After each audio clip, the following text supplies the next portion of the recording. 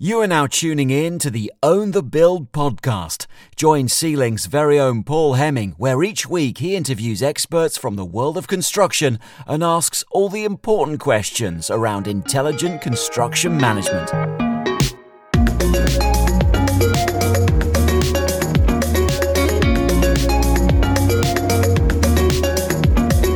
Hello and welcome to episode 146, almost at the big 150 now, of the Own the Build podcast with me, Paul Hemming.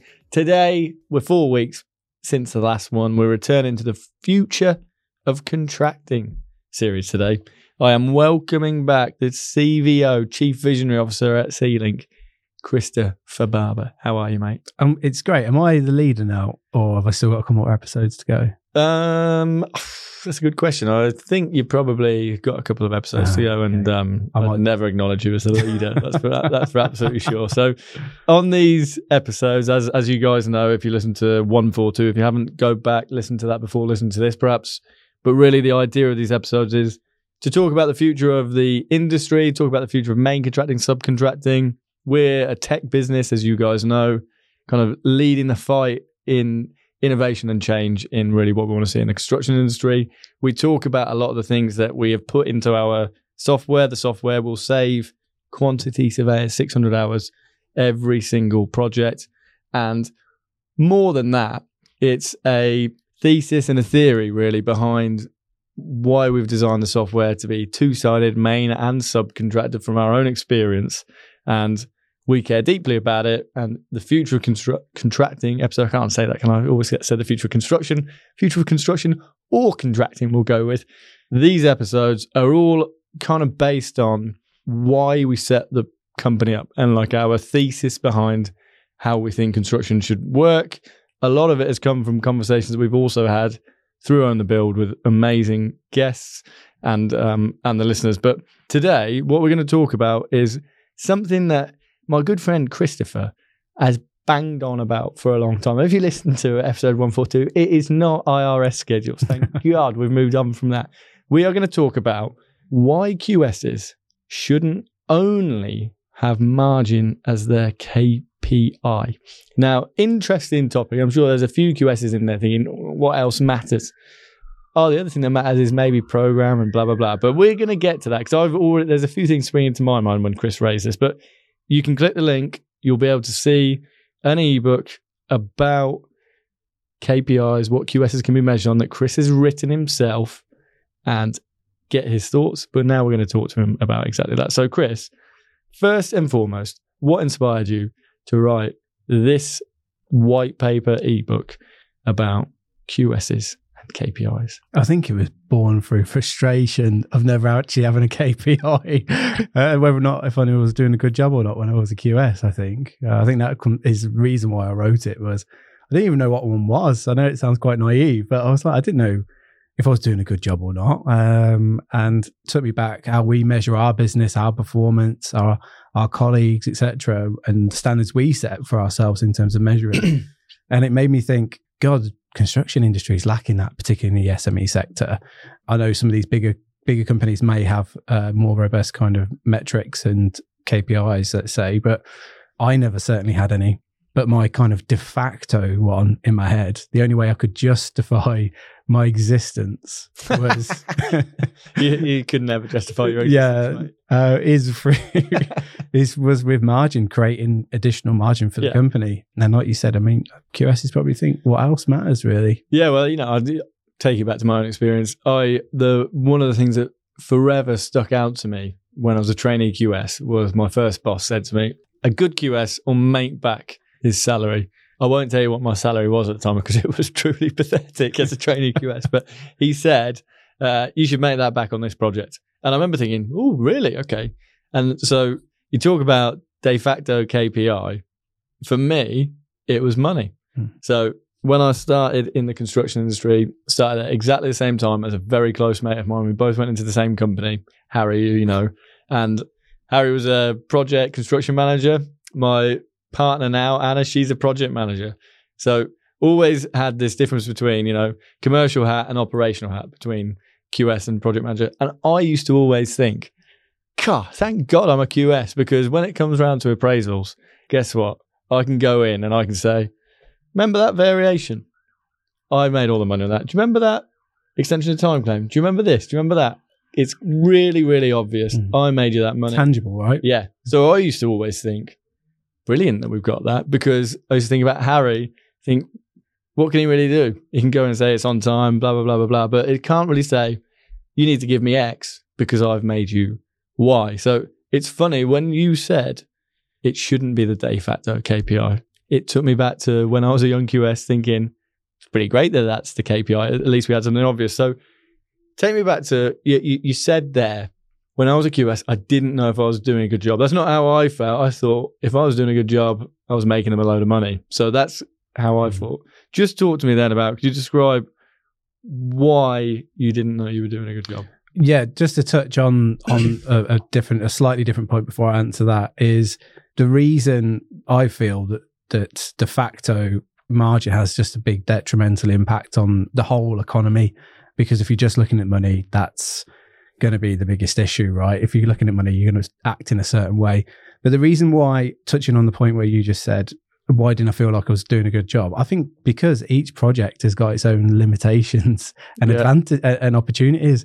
So if you're handed a job from the estimator and they've done a shit job, so I shouldn't say shit, but they've done a job, they've not priced it correctly, it's got a rubbish margin. What do you do if you? Or if it's got a scope gap or whatever. It's been completely mispriced, and you're getting judged on the profitability. How do you know if you're doing a good job? That's true. And each package as well has its own limitations as well. So you might look at, there was some quick, easy wins I've done before where like overpriced by the estimator, the easy win on like a little small but you keep that to yourself as a QS and say I did an amazing I know, job. But it's not a true reflection, is it? Yeah, that is what I'm saying. It's not a true reflection of, is the QS doing a good job? And that's why you can't just look at margin. Like some are easy. Like I remember a value engineering a package, and I did a really, quite a lot to be honest, but there was one that really stood out to me where we'd priced it and I thought, well, this is our CDP and it looks far too robust in terms of the price, like, and the allowances. We should be able to scale that back. And then through kind of VEing it with this contractor, I placed it for 50% less and it had no impact on the actual specification. And that was just through collaborating with the supply chain and getting to that point.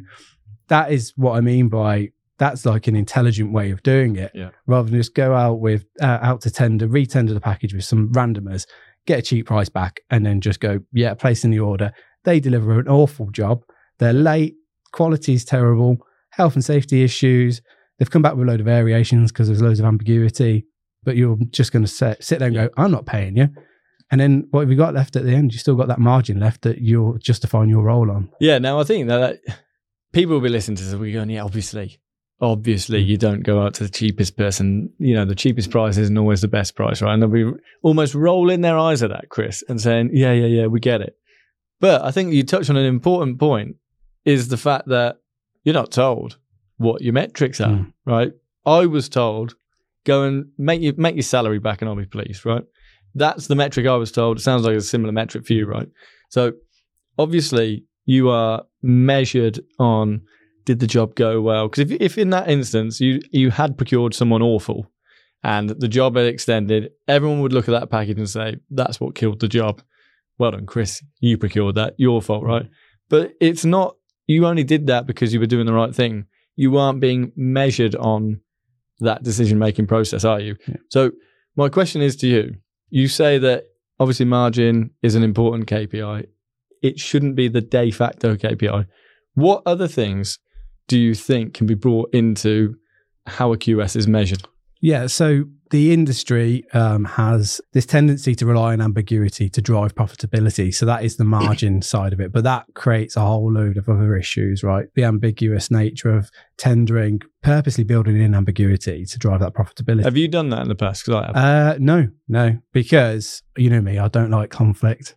And I would much prefer do my work the front end and have an accurate picture than be issuing instructions, doing pay less notices, all these other things that come with additional admin later down the line. I'd rather put my energy in at the front end and make sure it's comprehensive. Plus, delivering the high-end schemes, the focus is on making sure you are as comprehensive as possible. Yeah. So in short, no, it's not an approach I took. But, each to their own, right? So one thing that would highlight to me with the ambiguity is how much upstream variations are you getting from your supply chain that aren't client applicable. That would be something that I would look at as a KPI. What do you mean? Sorry. So that would almost determine how high quality your tendering is and how comprehensive your tendering is and procurement. Okay, so I see what you're saying. So just stopping there, I want to drill into that. So what you're saying is an interesting KPI would be, I'm the client, you're the main contractor, you have 10 variations to me. All of them are subcontract variations as well, which means 10 variations you get from your subcontractor are 10 chargeable variations to me. 100% rate of variations. Absolutely epic. You're an amazing QS, right? Because only when there's a change do your subcontractors get a change, right? Versus there are 10 client variations and 100 subby variations, which means that for every one client variation, you've got 10 subby variations, which means you've got scope gaps with your subbies, which means you've got a 10% rate. I know that's very simple numbers, but what you're saying is, if I'm understanding that right, if a KPI was how many of your subby variations are you mirroring at client, you're clearly a good QS who's done a good tender process. Is that right? Correct. Yeah. Because if you've not, like you just said, if you're not doing a good tender process and being thorough, and you're getting the changes and the variations from your subcontractors, even whether or not you pay them or not, it's just the volume. Like, is there a consistent theme? Yeah. Because then what that means is there's friction on site. The subcontractor goes on the go slow because he's not getting paid his changes that he thinks is due. Yeah. Then there's quality issues. All spirals various different issues off the back of being the ambiguous. I've never ever thought about that once, and I have managed many QSs. I have been managed by many commercial directors, commercial managers, whoever. Never once was that even thought up. I mean, trust you to go left field, but actually that is quite an interesting metric, isn't it? Because it does show how comprehensive your tender process is. And you said to me then, ambiguity is built in. That is the opposite of how you want to manage your process. You want absolute crystal clarity, so that in the 100 variation example, maybe one falls through the gap that you miss because whatever happened, but there shouldn't be any more than that. But if me, the master of ambiguity, apparently, if I'm probably getting 10 variations through that, my percentage is different. And if I was actually being measured on that, I can assure you that if it was me and you lined up against one another and you had your procurement was better than mine, I'd go away and have a look in the mirror and say, I'm going to change that next time round, right? So it's actually quite interesting just how that conversation has flown out from here, because there'll be QSs listening thinking, I don't get managed on that. There'll be commercial directors listening, managing directors listening, thinking, that's an interesting way to do it. I guess then it's, how do you manage that? How do you build that into? But perhaps we can come to that. What else? So we've got KPIs being number one, margin, obvious. Number two, I don't know how we're going to call it. But upstream variations or non-client variations. Okay, non-client variation ratio, right? What else? So I would then, I'm just trying to think of kind of those 10 tangible things that you can the quantitative. Actually measure. Quantitative, because I think that it should be a two-step process. It should be a quantitative and then that kind of qualitative process too. Let's do quantitative now. So in terms of the other quantitative ones would be, I kind of alluded into that, what that actually does when you've got those non-client variations, the impact that has. Mm-hmm. So non-conformances, that quality issue would be one. So how many non-conformances are being issued to your subcontractors that you've procured? Because essentially you've gone through a process. If you've chosen the cheapest or maybe the most not suitable person for it, there's going to be high levels of non-conformance because they're not the right people for the job. Do you think? I mean, I know it sounds a bit harsh, but it is difficult, that one, isn't it? Because I do hear what you're saying. It's about, am I picking the right contractor for this trade? But I reflect on, and it's different because I was largely procuring installers, but if I was being measured on their NCRs, I would feel uncomfortable. I'd feel it was almost a bit unfair. It's more of an operational site thing to do. But then at the same time, why isn't it a measure? Even if it isn't your measure, Chris, you failed because they had 200 NCRs. Why is it not measured? Yeah, it's a project team, right? I think, and the severity of them. So someone's missing a bolt on a window. That's a big, severe, right? And again, it does come to that procurement because there's varying schemes and quality levels, etc., that are required.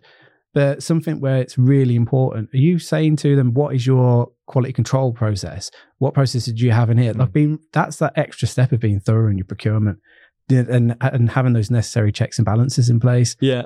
I know it sounds harsh, but if you choose the cheapest and just make a rash decision and just get someone on site, you're going to highly likely going to employ someone who isn't the right fit for the job. Yeah, and you know what? It comes back also to QS needs to care. Really, really care about even just reflecting what I said there about it's not really my problem, is it? Yeah, it is.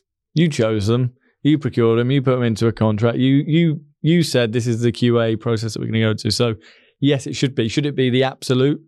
Perhaps not. But even just recording it and saying this is how we're going to measure the quality output of that subcontract, and it then feeds in what we were talking about 4 weeks ago, doesn't it? With that tender strategy piece of we're going to measure you on this. We're going to talk to you at the start of, if you're one of our 5 subcontractors, we're going to reflect and say, last time around you had 184 NCRs, of which 90 were serious, blah, blah, blah. Why was that? We're not going to pick you again. You need to change. And it all filters into it. So even if it's not your KPI, Chris, it could be part of the bigger picture of your KPI is kind of how I would see that. Yeah, that's almost like a team KPI because, what is the site and project manager doing about that as well?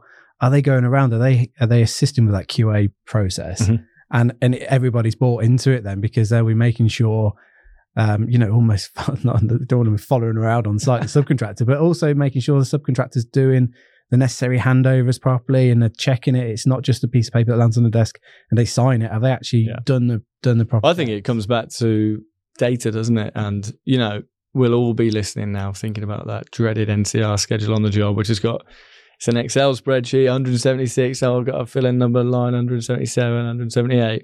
End of the job, disappears, forgotten about. No lessons learned ever, is there? It's just never happens because it was such a dreaded thing, let alone you actually say, well, hang on a minute. Who were these NCRs coming from? Why were they coming from somewhere? And I think that actually the point that you're making, whether it's QS or project, is it's about data and it's about reflecting on that data and putting it back to QS. You chose this guy, 60 NCRs or whatever. How are you going to impact next time around and learn a lesson?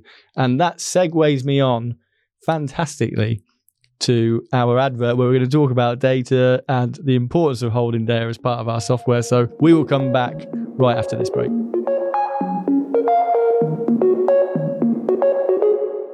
Hello, it's me again.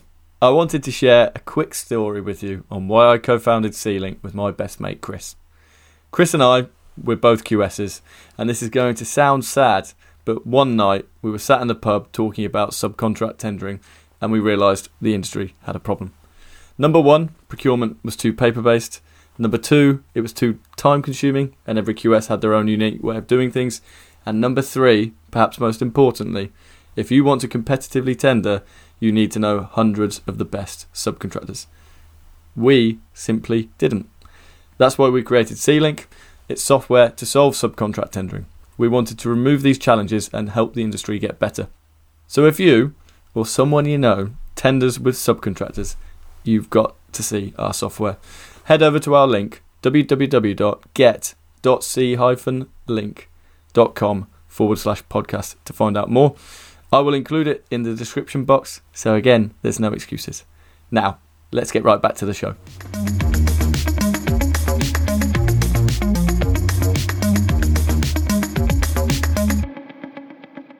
Christopher, we've done quantitative, and I always struggle with this word. Let's talk about the qualitative KPIs. We've talked quantitative. It's like Peter Pepper, isn't it? So talk to me about those ones. So this is, I never had any qualitative 360 feedback when I was a QS. I'd look at it kind of a 360, a bit of a buzzword, I think. But 360 feedback between like 3, let's say, of the key kind of stakeholders. So project team, client, and the supply chain. Okay. So sticking with, let's go with the first one, right? So the project team. So what's really important is, how have you engaged with your project team to deliver your aspects of the project, and how's it gone essentially? And you could really delve into the procurement side of it.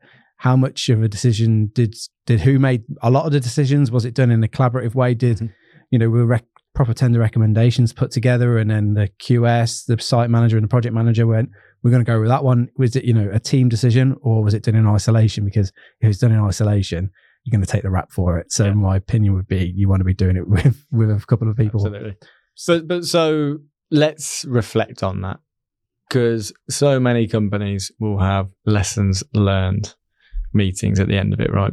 What we're actually talking about, so we'd reflect, say, we should have done this package differently, should have done that package differently. In terms of your KPIs, you're a QS, I'm managing you. How do I go about getting that? Do I go and speak to your project team and say, how did Chris do on with that? Can you give me your feedback on him? Yeah, I think it needs to be done independently. So someone who's not really attached to the project, someone's responsible, whether that's the HR or a commercial director, or someone should say, look, here's the feedback form. Everyone's going to, it's not just be the QS is going to do it. It's going to be the project manager, site manager, etc. Everybody involved. And it would be that open way of just saying, look, this is how I think it went. This is areas that I feel that went well, areas we could improve on. And that qualitative then it helps make more informed decisions, I guess, on the quantitative side of things, like, they did actually do a real good job there in the VE side. And then, there's one package that went a bit strange, but there's a good answer to that. It was difficult with the client changed their mind, and you could really start understanding the project in a bit more get a deeper understanding of the project and what happened. And almost actually what you're saying there then is that as a QS, so if you do a 360-degree review, right? So you understand what the project team thinks of you, like how the site managers, project managers interacted with you, what the client thought of you, what your subbies thought of you within reason, what margin you achieved. Then you also how many non-client variations you had, value engineering, all of these actual different elements that fall into the responsibility of a QS. It would actually be really, really nice, wouldn't it, as a QS, particularly the younger that you are, and you're trying to learn, you want to learn, and there we've just rattled off 7 or 8 different metrics of some description. It would probably be really nice to say, really great at procurement, really great at VE. There's areas to improve when it comes to your client relationship or your subcontractor management relationship, where clearly there's a little bit of feedback, and most people would be desperate to know about that, right? Yeah, and be desperate to think, okay, yeah, that's so if my subbies thought that, I'm going to change that next time around, because everyone wants to get a better project, wants to deliver a better project, right? But the important thing being that you're saying is all you were ever asked was margin. Yeah, didn't even get a bonus either. So for after all those, didn't do very well on the margin. Yeah, well, question marks, but never got the bonus that I thought I might. We're getting to the crux of this now. You didn't do well on margin, so you wanted to get a bit of qualitative research. He's quite a nice guy. He's a nice guy, yeah. Subbies loved you, did they? Yeah, I actually got on really well with the supply chain. That was one thing I definitely excelled in. It's also, you've got the voice in that 360, so you're giving it your kind of 2 pence on what happened in the project, with the supply chain, with and with the client. But also imagine what that could build with the relationship with the subcontractors and supply chain, having that kind of dialogue. Opportunity to say, what do you think of Chris? How did you feel you were it's interesting, all of this, it still comes back to steal your little buzz phrase, a 360-degree view, right? But we talked 4 weeks ago, go and listen to that episode 142, about humanizing the relationship with your supply chain. We believe in it, you should do it. And imagine, I know that the subbies that I've already spoken to on this show, if you gave them the opportunity to speak to someone in an organization and give fairly honest review of how they interacted on a certain job with a QS, they would love to be able to do that. Not to be able to say that QS was X, Y, and Z, but to be able to say, I would have quite liked it if on this particular issue there was that one variation which ended up being a problem. If we talked about that more at procurement stage or blah, blah, blah, we'd have VE'd it with you. But we were never given that opportunity, and then it became this big problem. Do you see what I mean? And so actually, if you're it all ties back to that tender strategy we talked about a few weeks ago, right? Because if the QS has all of these metrics, which is actually getting feedback on, actually understanding and being measured on, they will become better and your business will become better and will appear a lot better, right? Yeah. I think there's one word here, it's accountability. I think what that 360 does, I think people lower their standards in construction and how they behave, because the way they operate on sites, and I'm generalizing a bit here, but I've been on many construction sites, subcontractor and main contractor, lower their standards in how they interact with one another. And they do that because they're not accountable. And what the 360 feedback will do, make them fully accountable for how they behave. And also looking at the kind of quantitative side of things as well, makes them highly, highly accountable. Not because the margin, you can go, well, job wasn't priced right, I couldn't really make the money on it. But have you gone through what's the other factors that are the metrics of success, right? Which we just listed out? So it is that accountability. You could go, well, job's not making money, I'm just going to do a half-assed job. Going to continue. Just there's no point. You can still do an amazing job as a QS. You can still be an amazing QS on non-profitable jobs, and that's where I think the industry needs to change and take a. But it's funny, isn't it? Because even it's happened to me many times before where I would be pulled onto a job which was a disaster. It was a bloodbath job. You'd be pulled onto it 65-70% of the way through to steady the ship, to save the ship, if that's the right phrase, where margin was almost irrelevant because it was gone. That job was dead. But you'd almost be brought onto that to steady the ship, relax the client, relax the supply chain, build the relationship, and just finish it off right quietly and pragmatically. And that almost is that qualitative KPI. But again, I never went to my boss and said, remember that job that was trouble? I kind of steadied the ship. You would have said, I did a good job there, but you'd have never thought, I made you good money. That I was never. How did you know you were doing a good job? Did you do a good job? I'm sure you did, but where's the record of that ever happening? Yeah, absolutely. Where as the site manager done a review once said, Paul came in, really steadied the ship, did an amazing job. I'm so grateful for him being here. Written down on and the subbies and the client. Yeah. And it's a good point, because even I'm thinking I did do a good job, but I'm sure I'd have done a better job next time round if after it, subby, client, and whoever else had given some feedback, and then I got some candid feedback, because you can only ever build blocks, can't you, and get better and better each time. And yeah, exactly. You're not that unless you've got an amazing manager, and I was so fortunate in my career to always have amazing managers, which helped me to accelerate. You're not going to go anywhere. And even with those amazing managers, I never really knew what those KPIs were. So I think you're actually making a really, really interesting point. I want to not change the topic, but just when you raised this with me, I don't know if you'll remember this, but a few years ago, I think it was 2019, there was this Construction Inquirer article written. And this article, I think some people will remember it. It was, the headline was, "Subbies Under Attack from a New Breed of Aggressive Quantity Surveyors," right? And included within that, there were a load of quotes like, "It's like these QSs are making bonuses on the back of how much they can scalp us.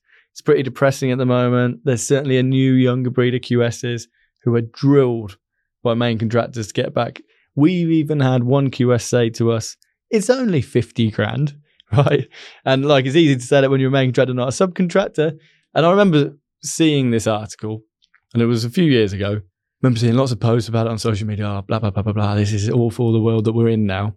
And when you wrote this article about KPIs, my instant feeling was, is this what leads to subbies being under attack from a new breed of aggressive QSs? I don't think that it is. I think that it's a bit overplayed, this aggressive breed of QSs. But is there something in, if your only KPI is margin, that this can end up being the feeling in the sector? Yeah, I mean, that's at the heart of why I wrote it, because if your focus is money and margin, you're going to act in a certain way. And what do those behaviors look like? They look like ambiguous tendering, creating lots of grey areas, placing orders with the cheapest, people have mispriced it, being overzealous and dogmatic on variations, upstream to your clients, so destroying relationships with your clients, destroying relationships with your supply chain. And that is the big issue we've got as a culture in the industry. And I do think it's because there's no accountability, and we're all just focused on one thing. Money, short term.